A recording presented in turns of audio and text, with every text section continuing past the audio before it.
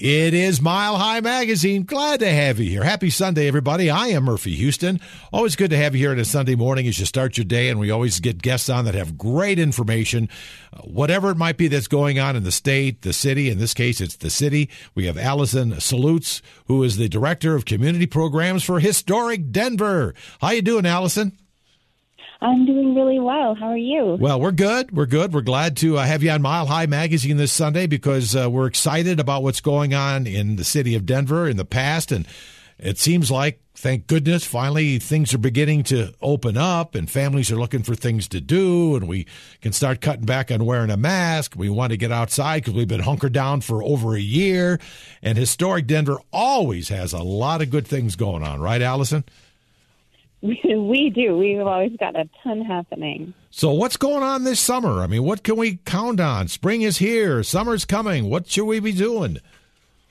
Yes. Well, we are launching our Capitol Crossroads scavenger hunt this summer. It's a 4-day clue-driven way to just explore Denver and learn a little bit more about some of the places in the city that maybe you've passed but never really had the chance to kind of learn a little more about. Well, how does that all work out? I love scavenger hunts. They're competitive. They're fun. You can do them with your friends. You can do them with your family. The kids get a kick out of it. So let's talk more about it. Yeah, and that's kind of what we were hoping. We were hoping, it would be great for friends and family, a way to get out in the city. Once you register, it starts on June 17th, and so we've given teams 4 days to kind of complete it. That way it can fit to everybody's schedule, and you'll get the clues from us, and then you just kind of have to work through them. And the first 50 people to finish will receive special prizes. Ooh, like a new car or something? No, not quite that big, but a very exciting finisher medal. Well, what I like best about it, because I don't know, I've lived here a long time and not a native, but I feel like I've been here for almost 40 years. And there is so much history in Denver and the surrounding area. Something like this is really not just fun, but it's very educational, isn't it? Exactly, yeah. And hopefully we're making like a nice combination of fun and educational, but it's definitely our goal that people walk away learning a little bit more about the city, having a deeper appreciation for its past. Yeah, we'll talk about what we're going to see and some of the places you might be able to visit as we uncover clues. Exactly, and I don't want to give away too much. I don't want to give away any of our clues, but we have designed it so it can be walked or biked or scootered and driven if you prefer that. But so it's we've kind of concentrated in a particular neighborhood, and we're bringing you through some, I think, some sites that'll be really recognizable and then some sites that are a little bit less known.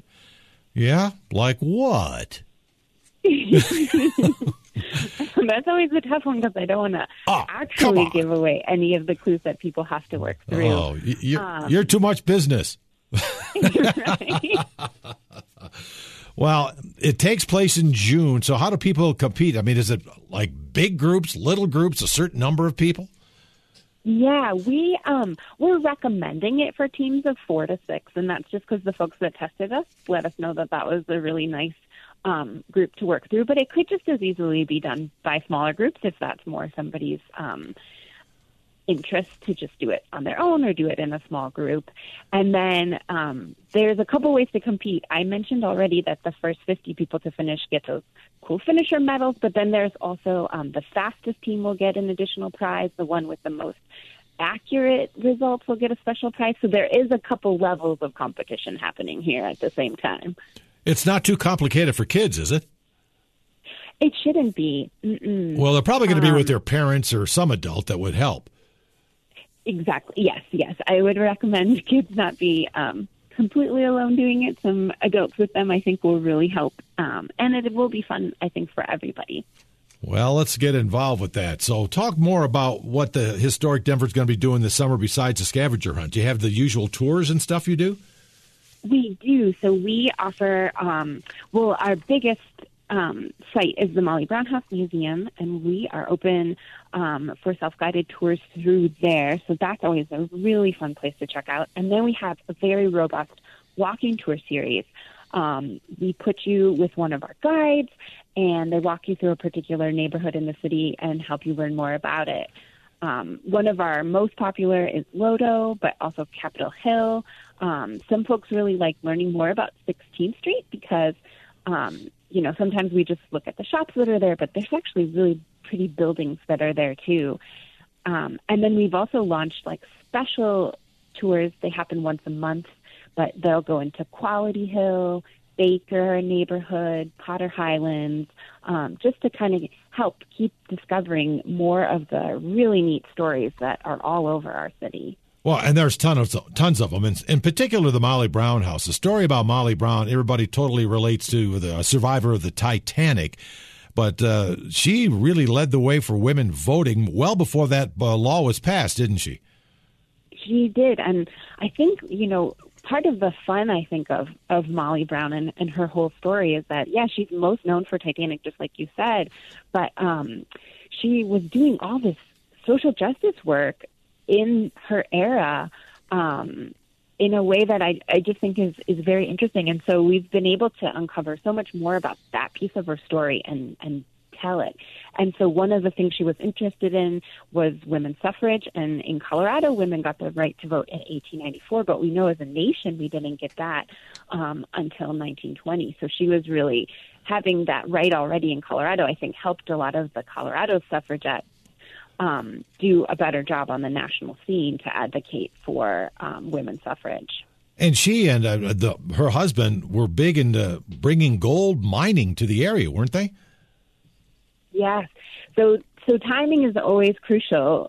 So they were, her husband, J.J. Brown, was working in a mine, and he thought that there was evidence that there was gold in that mine right around the time when silver lost a lot of value and gold became significantly more valuable. So not only did he figure out how to get this gold, but really great timing too, because gold was a very valuable mineral. Oh, yeah, point. Absolutely.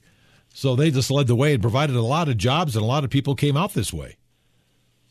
Mm-hmm. Yeah, and they would have been like part of a trend also following in other people's footsteps. They are both started their lives. Molly was born in Missouri and her husband was born in Pennsylvania, so they kind of similarly made their way west throughout their lives. Well, it's a fascinating story, and it's all down there at the Molly Brown house. It'd be a nice way to start any historic Denver tour you might want to do this summer. But now I see some things here. By the way, we're talking to Allison Salutes, the Director of Community Programs for Historic Denver. So you're getting into my business a little bit with a podcast, I hear. Yes, we are. This is actually a collaboration between us and the Denver Center for the Performing Arts. They're launching a podcast in June, and we have been working with them. Some of the fictional characters in the podcast are actually interfacing with real experts in the community. And so it's been a really fun process. We've been kind of helping them with a few pieces of it throughout the way. And we're really looking forward to seeing or hearing, I suppose, the final product. So these characters that you have that are acting out these positions, is it historically correct? Is it more fictional about Denver? How does that work? Yeah, so it is an interest. So the characters are fictional, but we're working with them to make sure all the information is actually correct. And it's called it's The Bright Lights of Denver. Is that the name of it? Exactly, The Bright Lights of Denver. And it's a 4-episode podcast that'll air in June. So it's all pre-recorded, or is it going to be done live on the podcast? It's all pre-recorded, but there are a couple live Q&As with characters at certain points throughout the series. Wow, that's pretty cool. How do you hook up to that? Where do we find that? The podcast? That is through Denver Center's website. You can get more information about the podcast, and then eventually when the episodes air, I think download them from there. Are they going to be involved with the scavenger hunt at all? So it's really kind of a fun pairing. Some of the fictional characters will actually go on the scavenger hunt and interface with a few of the places that are clues. Wow, that's very cool. It's kind of like what you guys do at Halloween when you have all these characters in there, and it's very exciting. Victorian Horrors event? Yeah. Mm-hmm. Yeah. That is definitely a fan favorite event that will be back this year, too. Well, that kind of creeps me. I've seen that a couple of times, and it's tough because my grandkids don't get scared, and I'm scared. It's hard to cover that up when you're a scared grandpa. But but they're very good. The actors you get in there are really very authentic. Yeah, they're just amazing, and they really can help bring these. Basically, they're in the Molly Brown House Museum, and they're bringing to life Victorian stories. And they just do a wonderful job, I think, making them engaging and like spooky and fun. Well, there's definitely spooky and fun, and there's a lot of reward to it, and a lot of history that you learn too at the same time, which is great part of the entertainment. But I'm very excited about this scavenger hunt. Well, let's get back to that a little bit. How did you come up with that idea? That's a great question. So we're celebrating our 50th year this year.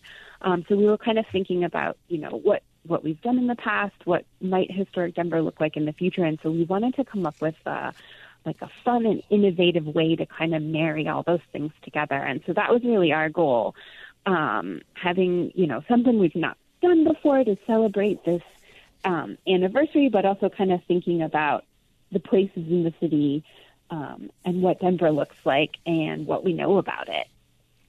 Do you talk a little bit about the future of Denver or what you think is going to happen when you do the scavenger hunt, or is it all pretty much the history of Denver? Yeah, so the scavenger hunt has pretty much been the history, but we've been also working to think about the future through what we're calling our 50 Actions for 50 Places campaign. So we spent the month of April actually asking the community what places they care about. Oh. They nominated close to, I think, 100 different sites. Oh, my goodness. Maybe actually even over. And then we're taking that list. Our experts are kind of culling through it to see which places we can support. And I think this helps because really when we started as an organization, Historic Denver was founded because the community said, Molly Brown's house can't be demolished. We've got to do something. And so we've always kind of had that, good way to listen to the community. And in the digital age, it ended up being a form that people could fill out and send to us. But now we have the task of picking the 50 places and then helping those 50 places in a preservation action. So we think they won't all be the same for each place because each site will be unique, but we're going to figure out what each place needs and how we can help them. Well, it sounds like people really got into this. Yes, they did. And some of the submissions are so neat to see because we kind of just posed the question, what can't you imagine Denver without? So what are those places? And maybe it's in your neighborhood or, a bigger place like Union Station, but what are and Union Station luckily is preserved, so we don't have to worry too much about that. No, I hope that's preserved. That's like the heartbeat of Denver. Exactly. So it was so neat to just see people's submissions, and that's all live on our website. You can still see all those. Were there any, I'm going to put you on the spot with this question because my mind is kind of racing here a little bit as you think. All these people got involved with maybe over 100 ideas for preservation for historic Denver. Were there any surprises that you can recall that really you want to preserve that? That's probably a tough question, but there's so many. There are a couple, there's a fountain that's at the corner of, I think it's Colfax, Tremont, and there's a 3rd Street because it's right where the city's grid shifts. And I had really never paid any attention to it personally. And then it got submitted, and it has a really neat history that it was part of this early version of a humane society trying to ensure that there was good water for horses in the city, which, wow, a while ago that would have been a big concern. Today, not so much. And so that was probably something, obviously people knew about it because they submitted it, but it had definitely flown under my radar. And then some kind of interesting things like downtown Denver used to have a historic Chinatown. Wow. But it was basically due to kind of prejudice and stereotype at the time. It ended, but there was a plaque that went up to kind of honor that history. And as we kind of look back on what we know today, the plaque just doesn't seem to do justice to the situation. So that was another one where, there is a plaque. It's trying to memorialize what happened there, but it's really not doing a good job telling the full story. Oh, wow. And so that's one where, we kind of want to help. And it's actually another group is working on it too, but we want to see if we can kind of support them and really do a better job of telling the Good story. idea. Well, Allison, we're just talking away here, and I forgot to ask you quickly before I let you go. How do we get involved with the Capitol Crossroads Hunt the Scavenger? There's a cost involved. How do we get tickets? Yes. You can get tickets through our website, historicdenver.org. It's $18 for adults, $12 for children to be part of it. You can kind of put together your team. We're saying 6 should be probably the max, but under that, it can be any size folks like. And we are recommending signing up. If you sign up a little bit early and you use the code FINDHISTORY at checkout, you get a discount. Oh, good. What's the deadline? We are asking folks to sign up early. Yeah, what's the deadline? So the discount is June 10th. Okay. But if you're just interested in participating, you can continue to sign up until it begins on the 17th. Well, what a great job, you guys. Way to go. Allison Salutes, who's with Historic Denver, Director of Community Programs. Very exciting, and good luck with the scavenger hunt. You might see my ugly face down there. Yeah, I hope you do. And thanks for coming on to Mile High Magazine. Yeah, thank you for having me. Anytime. And appreciate you guys being here for Mile High Magazine. Enjoy the rest of your day. We'll talk to you next weekend.